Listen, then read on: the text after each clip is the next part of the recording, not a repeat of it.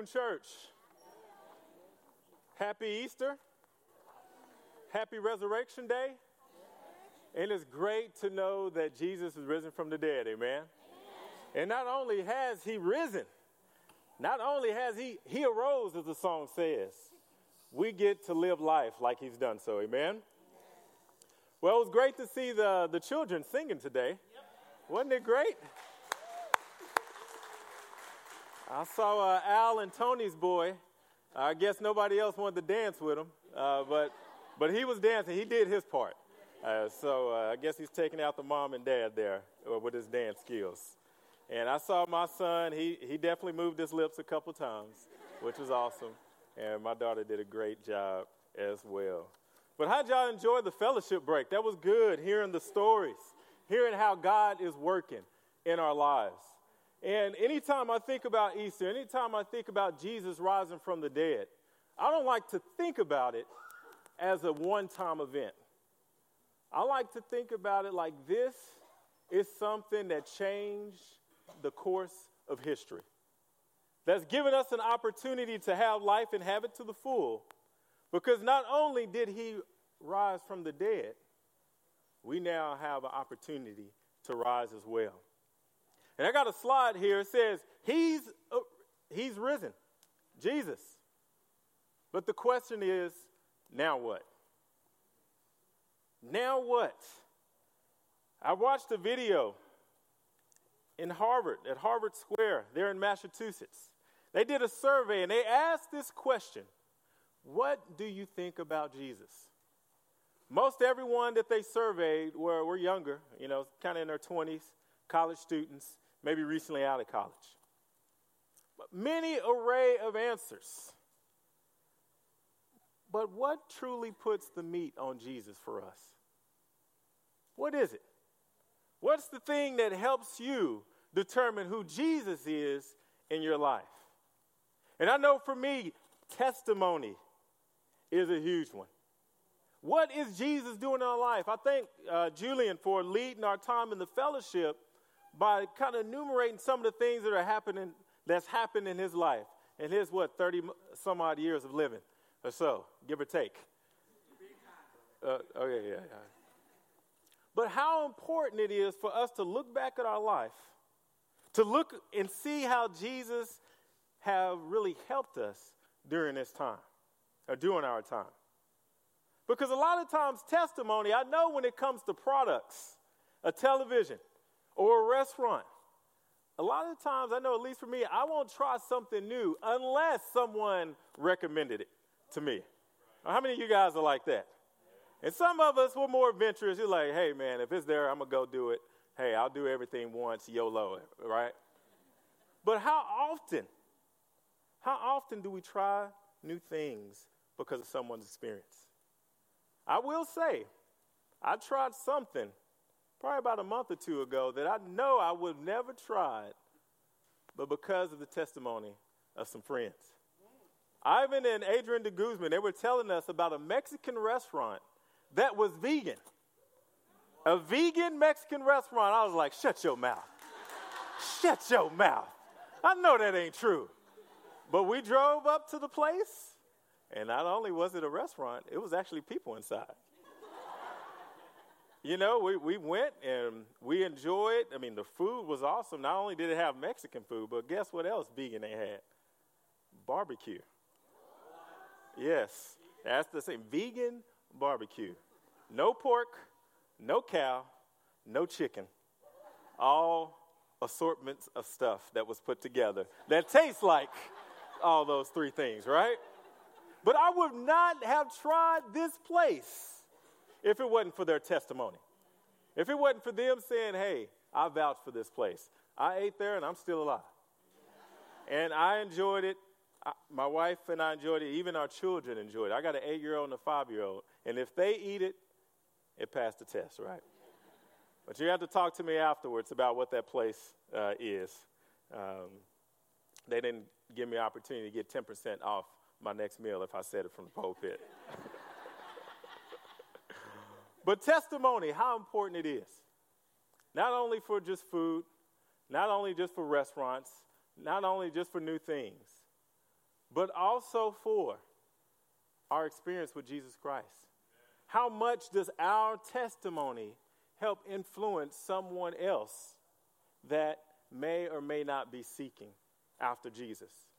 And we got a slide here of different testimony that are written in the Old Testament. How important God knew. He knew that we're going to take the word of other people sometime even above his own word, unfortunately. So what did he do? Many a time he told the people to testify. In Deuteronomy chapter 6, I'll just kind of reference these for you guys. In Deuteronomy chapter 6, he told the Israelites before they went into the promised land, I want you to testify to me to your children. I want you to tell your children about what I've done for you guys, how I've taken you out of slavery into the land of the free, or about to go into the land of the free.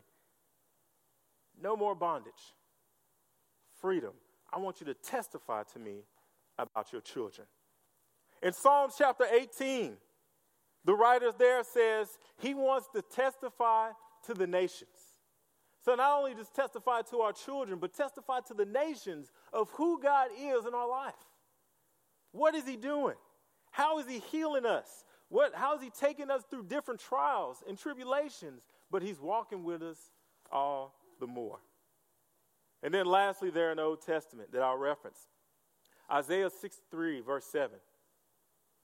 The writer says, I will testify about what you've done for me. What you've done personally to me. It's not about what you've done for this person or that person, or what you've done in the Bible, the guys that was there. What have you done for me? And that's my goal for us today, is for us to look through our life and really see the power of our testimony. Because we all have a testimony, right? We all have something that God is doing or has done in our life. But how quick are we to talk and tell other people about that testimony? And so what we're going to use today, we're going to use a story that was actually before Jesus died in the woman at the well. We're going to use her as an example. We're going to find lessons. We're going to find two major points from her interaction with Jesus and then her going and interacting with others by using her testimony so that we can use our testimony to help others. Amen? But before we jump into John chapter 4, let's go to God in prayer. Dear Heavenly Father, as we come to you today, I just thank you for giving us an opportunity to celebrate your son, Jesus. The world looked to him back in the past before he was born. And now that he has lived, as he's died and rose from the dead, we get to look back at his life. I thank you for this opportunity to worship. I thank you for the friends and family that are here, that are giving you an opportunity to make an impact in their life.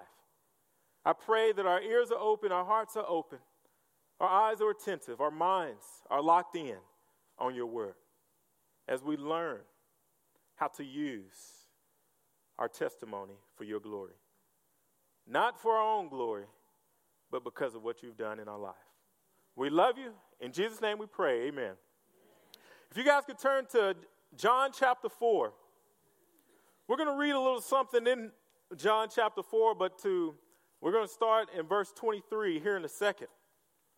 But for those that don't know the story, some of you guys may know the story about the Samaritan woman that Jesus met at the well.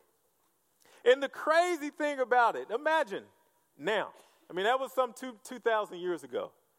But imagine you were standing in line at Starbucks. You're waiting to buy your latte or your stuff with all the different stuff that they put in Starbucks, right? I can't remember what all they are, but it's a lot of stuff that they can put in it. But then you have some guy behind you. He says, hey, can you buy my drink for me? You don't know who this guy, you look back, you're like, okay, it's not somebody I know. It's not Jonathan. It's not Casanova. It's not Andrew. This is not somebody that I know, but he's asserting himself and saying, hey, can you buy my drink for me? You turn around And being in Dallas, being a Dallas Cowboy fan, you look back, and this guy has a Giants jersey on. All right, Mike, it's hypothetical, all right? You don't have to leave. So he has this Giants jersey on, asking you for a contribution in paying for his meal. You're like, I'm not sure. I mean, y'all small talk a little bit, talk about the Cowboy season come up. He asserts and try to talk about the Giant season that come up. Nevertheless, he asks again, hey, are you going to buy it? And you're like, I don't think so.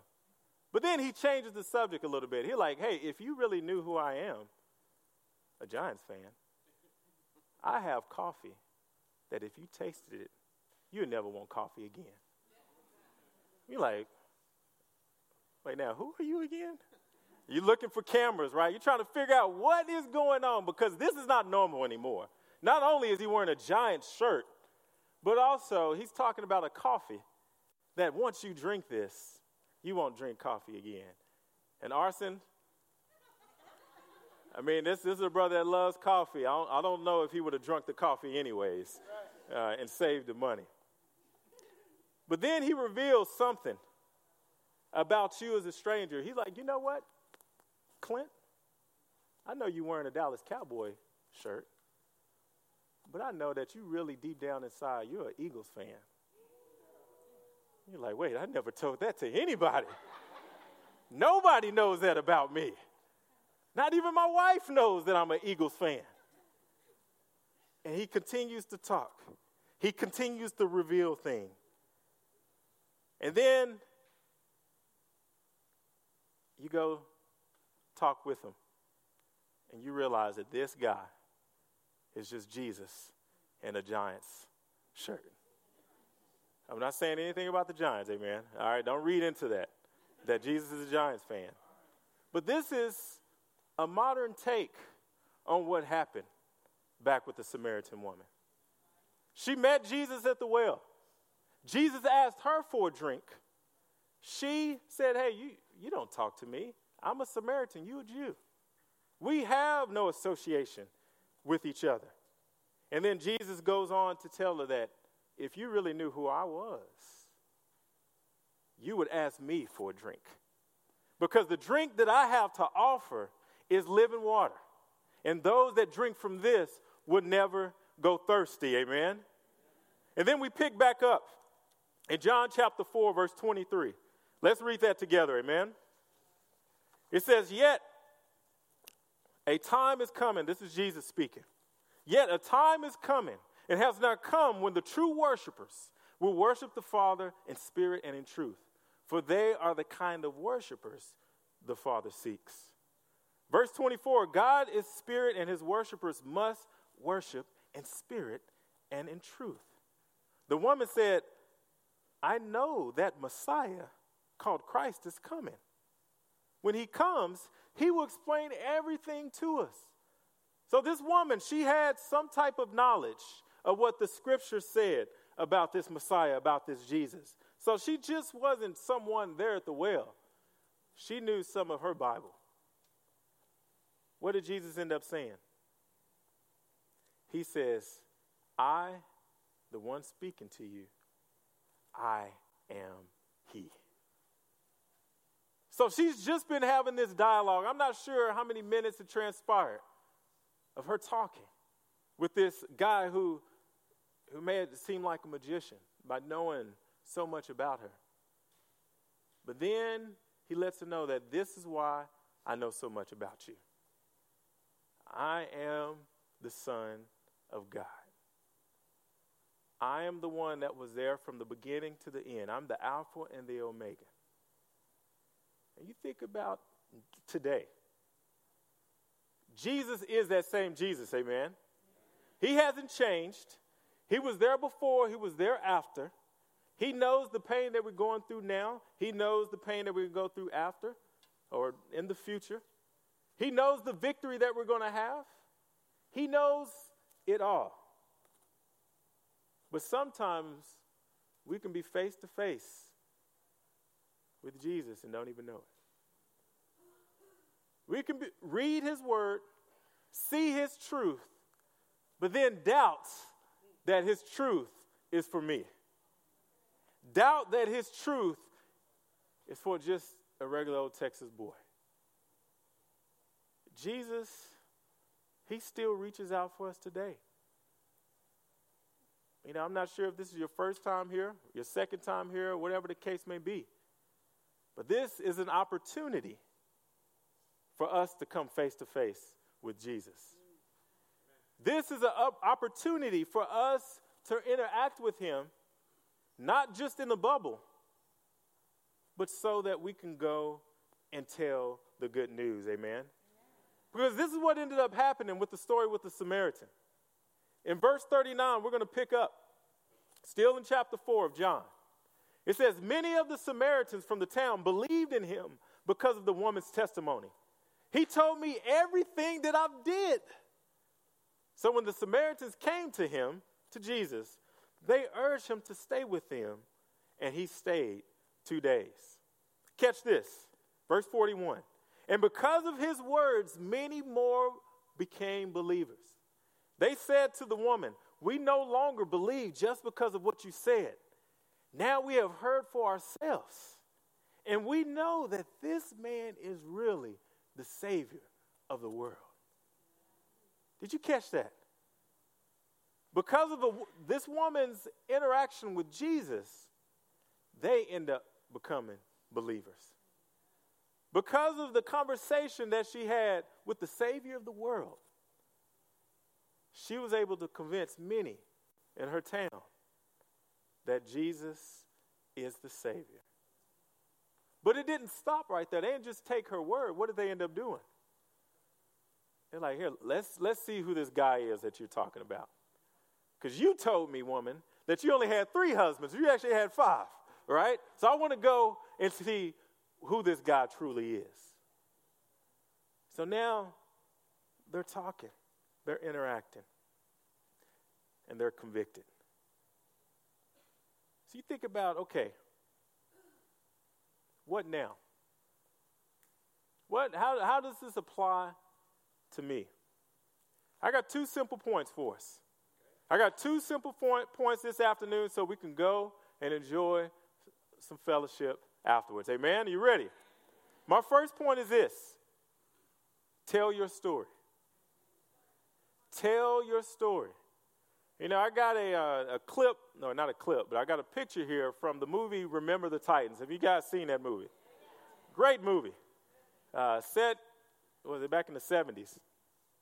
Back in the 70s when schools were being integrated there in the South. I believe Virginia. And we got Coach Boone here, Denzel Washington, talking to his assistant coach. And later on in this scene, his starting quarterback had ended up breaking his wrist. And he had a backup quarterback from California, of all places, that was about to get into the game. Sunshine, you remember. Had the long hair, and they're like, hey, one rule we have, you got to have short hair. So they cut his hair on him. But Sunshine, he was very nervous about going into the game. He hadn't played a lick up until that point. So what did Denzel or Coach Boone end up doing? He ended up telling him a story. He was like, come here, boy. You know what? I had 12 brothers and sisters. My mom and my dad died, and I was the youngest out of all of them. But they all were looking up to me. Because when the tough got going, I got in there, and I exerted myself. So you go in there, and you run the play, and you win the game for us. And then another assistant coach, he's like, man, I didn't know you had 12 brothers and sisters. He's like, I only had 8, but it sounded better that way. But he knew that Sunshine, the backup quarterback, he needed some strength. He needed some courage. And what better courage can be infused in us is when you can see courage in someone else. When someone else been through the fire, when someone else had hardships right against them, when someone else got hit in the mouth and got right back up, that helps us so much. And this quote here that I love, it says, your story is the key that can lock or unlock someone else's prison. The stories that we have can be the key to unlock someone else's prison. And how important it is, not to be shameful of our past.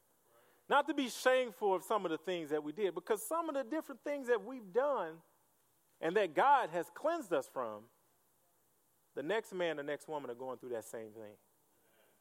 And they are looking for that Coach Boone talk, that Remember the Titans talk, to help them to move forward.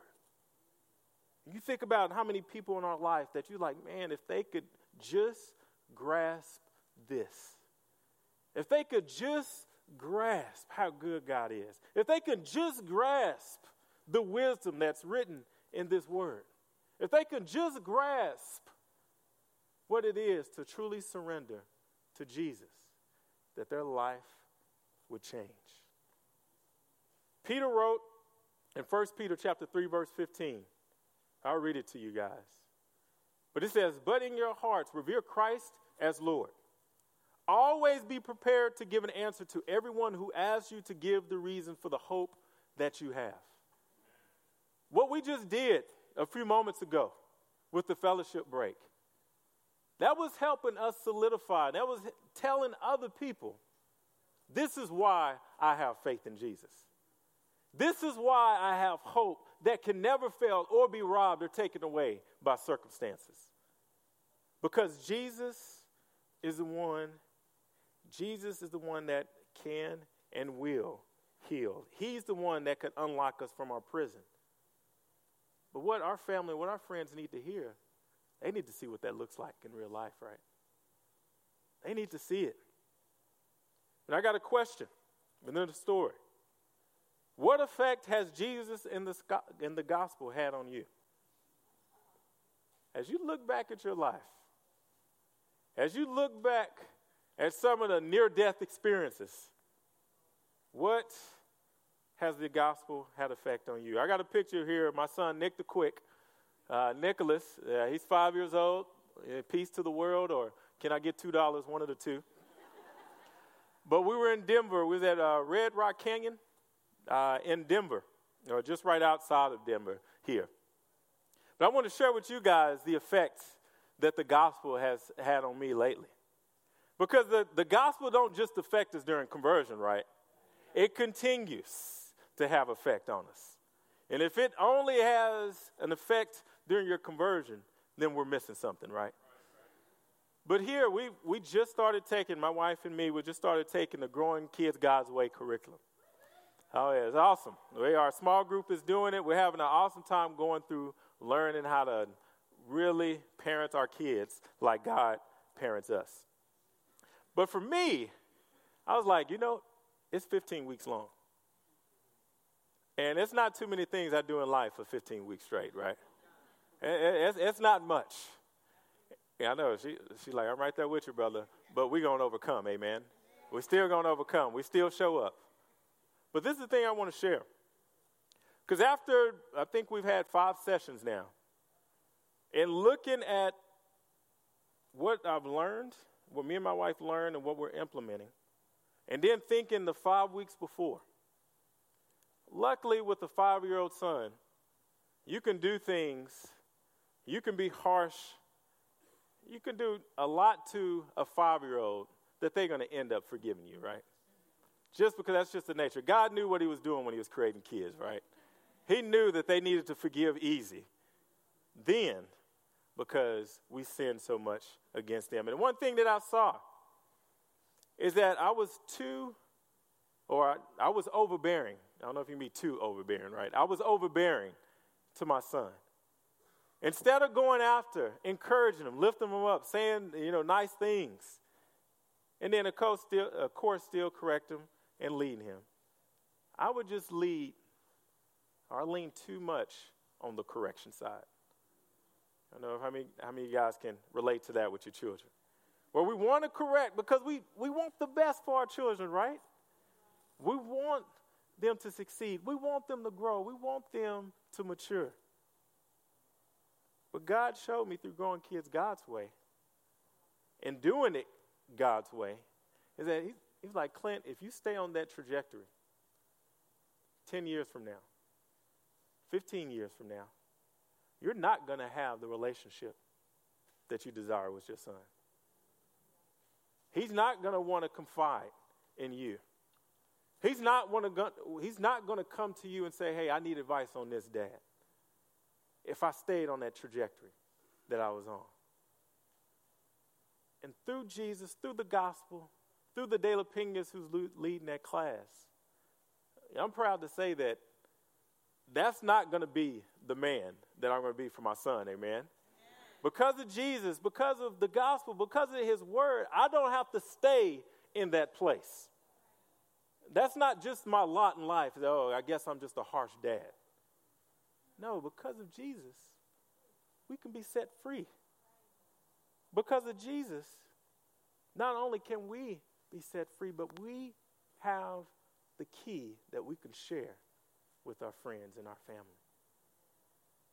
But what do we have to do? We got to tell our story. Let people know that this is how God transformed my marriage. This is how God took a student that was a D+ student at best, and now he's a B+ or A student.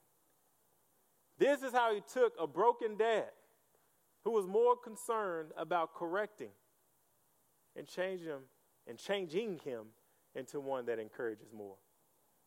Because one thing I do not want to be is a minister that has a crummy relationship with his son. I do not want that. And I know my wife don't want that for me. And judging by y'all, amen, y'all don't want that for me either, amen? Telling our story. What story do you have to tell? And my last point is after we tell people our story, or even within telling people our story, we take people to Jesus. We must take people to Jesus. Going back to John chapter 4, verse 28 through 30. It reads here, after the woman had the conversation with Jesus, and verse 28 says, then leaving her water jar, the woman went back to the town and said to the people, come, see, a man told me everything I ever did. Could this be the Messiah? And they came out of the town and made their way towards him. She left her water jar there. And how often do we need to leave our water jar? Leave that thing that we're still holding on to so that we can't see Jesus or we can't go and talk with somebody else. Sometimes it's our cell phone, right? I'm so much into my cell phone, I can't share with this person because I'm too much into what's happening on the NCAA tournament, which my bracket is busted, right? But what's the water jar for you? That you need to set down so that you can go about the mission of telling how Jesus have worked in your life. Second point, take people to Jesus. You know, we're going through a series right now about just deepening our conviction about sharing Jesus with others. And I love how Derek Vett, you know, he leads our region, this side of town, and he said a couple weeks ago, the goal is not for us to invite people. Our goal is to persuade people to walk with Jesus. That's our goal, is to help people to walk with Jesus. Think about the Jesus effect. You know, instead of living a life where we just want that happiness based on temporary circumstances, because of Jesus, we can experience eternal joy through the grace of eternity of God, amen. Because of Jesus, instead of living a life that is guilt-stricken, in bondage, because of our past and the different things that we deserve to have punishment for, because of Jesus, we are set free through faith in him, amen. Instead of settling for the status quo in our marriage, which what status quo? Over 50% divorce rate. What status quo for parenting? Status quo is, as soon as I go to college, I'm not looking back. Instead of the status quo of being a neighbor that I'm just focused on my business. I don't care about what's happening in my community. Instead of having that status quo, we want to go for extraordinary, amen? We want extraordinary parenting. We want extraordinary marriages. We want extraordinary fill in the blank. That's what we want in our life, amen? We don't want to just settle for what everybody else is doing. Because Jesus has something so much more powerful than that. As I mentioned, we got 2 simple lessons we could take from the Good Samaritan woman. 2 simple things is that, number one, she told her story. She went back to the town and she let them know that Jesus, he's reachable. And that's still the case, amen? Sometimes we think we need 10 Hail Marys or we need to come to church and fellowship for 12 months straight and then we're good. Jesus is reachable. We can help people understand that by telling our story. And of course, as we tell our story, that we must take people to Jesus. We're not just tooting our own horn about how we change this and we can't change anything for any long length of period without Jesus. So that's where we want to take people to. Is back to that. And I pray that as we listen to the scriptures, as we listen to what God wants to do through us, because what was his plan? When Jesus left, he said, I'm going to use normal people to get my word out. I'm going to use people just like how we have here to get my word out. And I don't know where you stand today. I don't know where you stand as far as your relationship with Jesus, with your relationship with the body, your relationship with family, friends, etc. And I don't know where you even stand with your testimony. Maybe some of us are proud of our testimony. Well, we can't wait to tell somebody about how great Jesus is because we knew where we were and we know where we are. And we know that we couldn't do it without the cross and what Jesus did, amen? Maybe we're there. Maybe we've gotten out of the practice of sharing our testimony. And we stop recounting the blessings, recounting how Jesus has acted in our lives so that we at this point right now, that we can hear the good news and respond to it. Or maybe we're trying to shut the door on the impact that Jesus can make in our life. But we're like, I don't want you, God, to be working in my life. I don't want you to work in my relationship with my brother or my sister, my spouse, my parents. But guess what? Even if we don't want God to act, we still get his benefits, right? Because even if we fall in that category, you're still here today. You're still here, and you have an opportunity to let even the heart that you may have right now be transformed into one where you can unlock a prison for somebody else. Amen? I got a picture here of a man at a crossroad. What's next for us? What's next for you? Are you going to go get into God's word and get your own testimony? Or you're going to figure out how God has been with me every step of the way that I could be so much further worse off. But because of God, I'm here where I am. I mean, the Samaritans, they asked Jesus to stay in their town, and Jesus ended up staying with them 2 days. What are you going to do? Are you going to get into God's word? Are you going to get with people that you respect, that you know have a reverence for God's word? And sit with them so that you can understand how can my testimony be something that unlocks the prison of someone else's life. The Samaritans, they said, Jesus, stay with us. We have that same opportunity through the Word of God. We have that same opportunity through the Holy Spirit. And as we prepare for communion, here in a second, I'm going to pray, and we're going to have opportunity to take the bread. We're going to take the juice. But this is a time that's even more special today because it's so many that this is out of the norm for them to come focus on Jesus.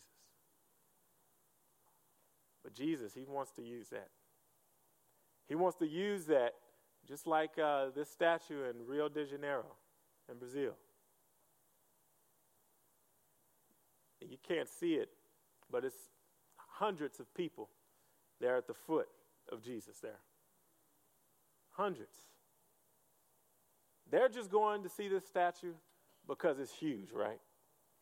Maybe some of them going because of their religious background. But why do you come to see Jesus? What are you expecting from him? And as we take the bread, as we take the juice right now, let's pray for the impact that Jesus will make in our life so that not only can we tell our story, but we can tell our story and take people to Jesus at the same time. Amen? Let's go to God in prayer. Dear Heavenly Father, as we come to you, I just thank you for giving us a great reminder, a weekly reminder for most of us. Through the bread, through the fruit of the vine, of the sacrifice that you made for us. The sacrifice that signifies a man that walked this earth, that was the king, that took off his crown, put on sandals and a cloak, so that he can walk among his creation. And then to allow that creation to crucify him, to beat him, to spit on his face. Even though that he was king, he allowed all that to happen. He died. His heart stopped. He no longer took a breath. And he was placed in a tomb. But because of your mighty power, God, he rose from the dead. And not only did he rise from the dead, you have wrote a play for us to be a part of, where we can also rise from our deceit, our lust, our anger, our pride, our selfishness. We don't have to be stuck in that bondage anymore because of what happened some 2,000 years ago. I pray as we take the bread and we take the juice, that like the Samaritans, that we want to see more of your son, Jesus. That we want to open up our word and we want to experience you. And that we don't stop at just the experience. That we allow your plan and your mission to come to fruition by letting others know how you are impacting our lives. We love you, and all this we pray in your son Jesus' name. Amen.